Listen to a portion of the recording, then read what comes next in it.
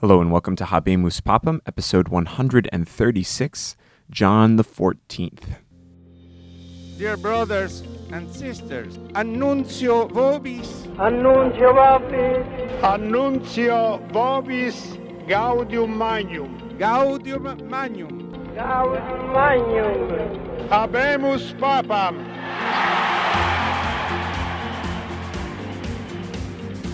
Hey everyone, today's Pope was born Peter Canepanova, and he was originally from Pavia in northern Italy.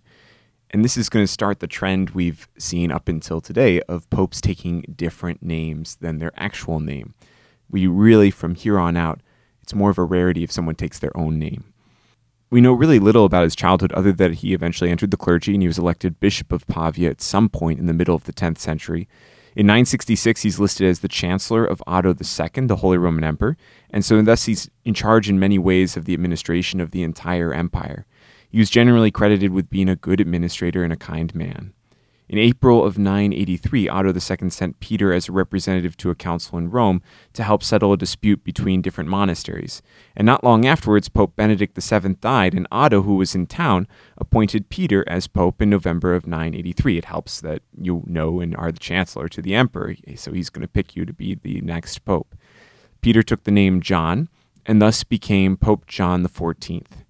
But unfortunately, Pope John did not last very long. The whole story of his papacy is one of his eventual downfall. Not long after his consecration as Pope, Otto II died of dysentery in Rome at one of the palaces near St. Peter. So, yeah, it helps when you have the emperor on your side, but when he dies, then all of a sudden you're very weak and open to other machinations.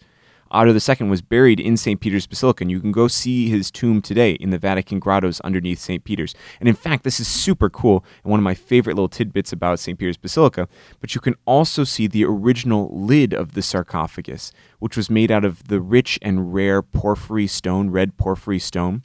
And it was taken during the rebuilding of St. Peter's, which we'll talk about many episodes from now, and the architects flipped it upside down and turned it into the baptistry.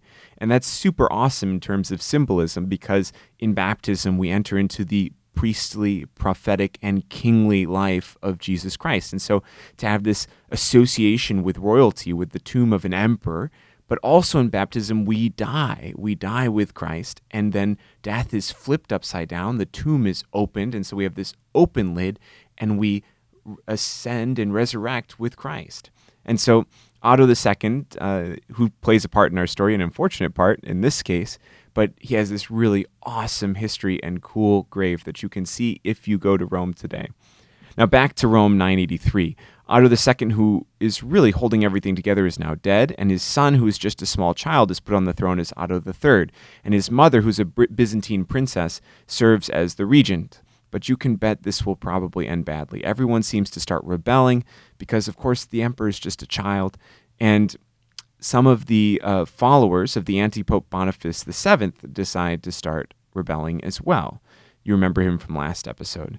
Now, the faction brought about a successful coup, captured the Pope in April of 984, and locked him in Castel San Angelo.